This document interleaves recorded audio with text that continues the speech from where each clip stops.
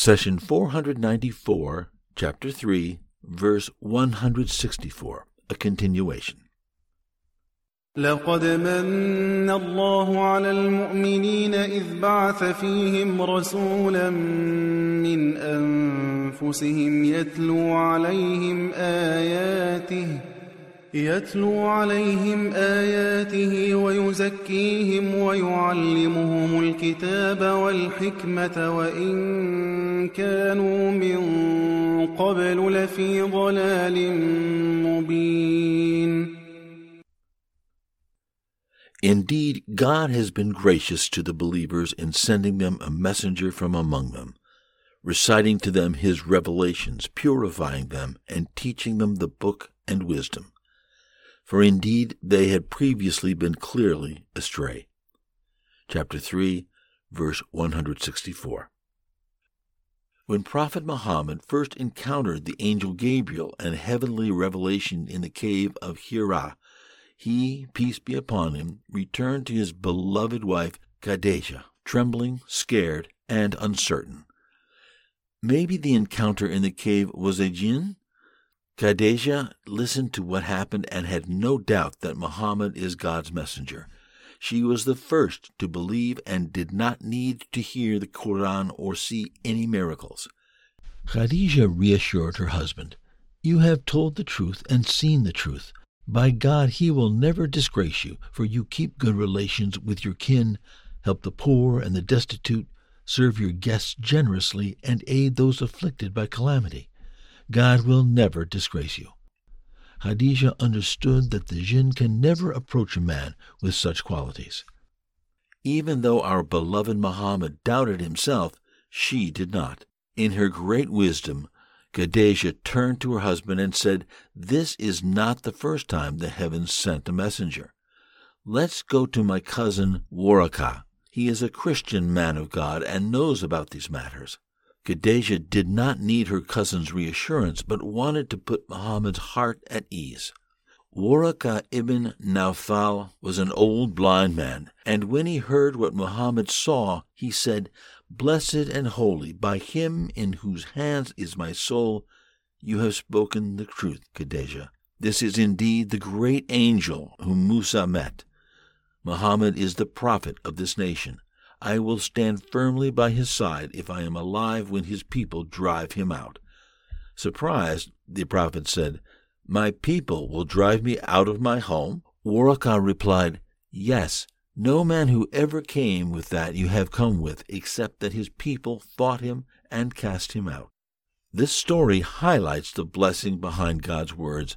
Indeed, God has been truly gracious to the believers in sending them a messenger from among them. Muhammad was a man everyone in the community knew. He was honest, trustworthy, kind, and compassionate, never a liar, greedy, or a phony. Thus, when Islam came, no one needed to ask, "Who is this man? Can we trust him?" It is of God's great blessing that he did not drop a stranger and say, "Here, this is your messenger." Instead, he says, "A messenger has come to you from among yourselves. Your suffering distresses him. He is deeply concerned for you and full of kindness and mercy towards the believers." Chapter 9, verse 128. Muhammad is your relative and among the best of your tribe. We can expand the circle of familiarity further to include language. Prophet Muhammad, peace be upon him, spoke his local people's Arabic dialect.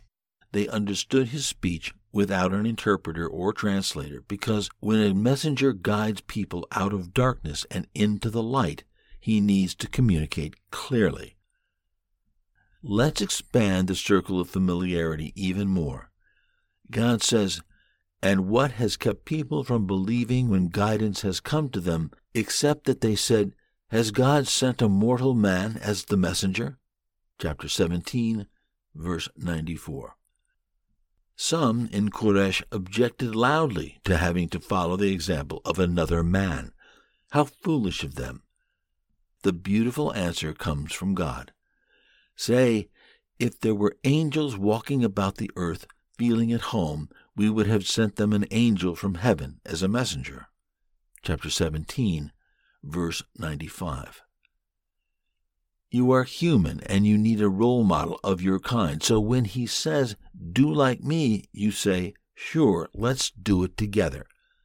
But if you were an angel, one would have surely said, how can I do or be like an angel? In summary, the phrase, a messenger from among them, can be understood on the basis of kin and tribe, the broader basis of the Arab-speaking nation, and the general basis of the human race. Does considering one meaning negate the others? No, God's words encompass all meaning because He is limitless, and thus the gift of His word is boundless. What is the role of the messenger? The word messenger requires that Muhammad doesn't come with anything from himself. Rather, he, with his good manners and impeccable character, is the courier of the heavenly doctrine. God is the source. If anyone in Quraysh did not like Muhammad, they could look past him and consider the message. The one who sent him is greater than him. He says, he does not speak from his own desire. It is no other than a revelation revealed to him. Chapter 53, verse 3 and 4. We continue with God's blessings. He says, reciting to them His revelations. The word revelations is translated from the Arabic ayat.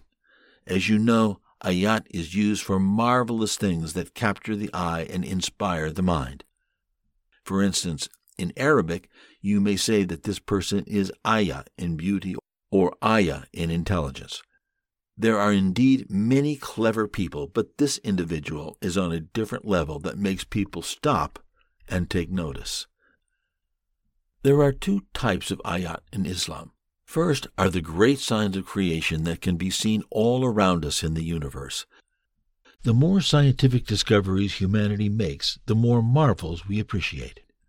God says, the night, the day, the sun, the moon are only a few of His signs. Do not bow down in worship to the sun or the moon, but bow down to God who created them, if it is truly Him that you worship. Chapter 41, verse 37. The second type of ayat is the verses of the Quran. God says, this is the scripture in which there is no doubt, a guide for those mindful of God. Chapter 2, verse 2.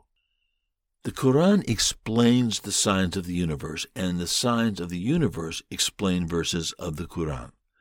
Prophet Muhammad delivered and recited the marvelous verses of the Quran and turned our attention to the precision and beauty of creation, leading to one conclusion, a strong belief in the power and majesty of the Creator.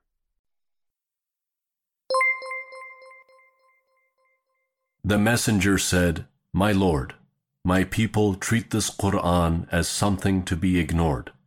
Chapter 25, verse 30. Do not abandon God's book. Please take a moment to subscribe and to share with your family and friends. Visit us at www.qurangarden.com.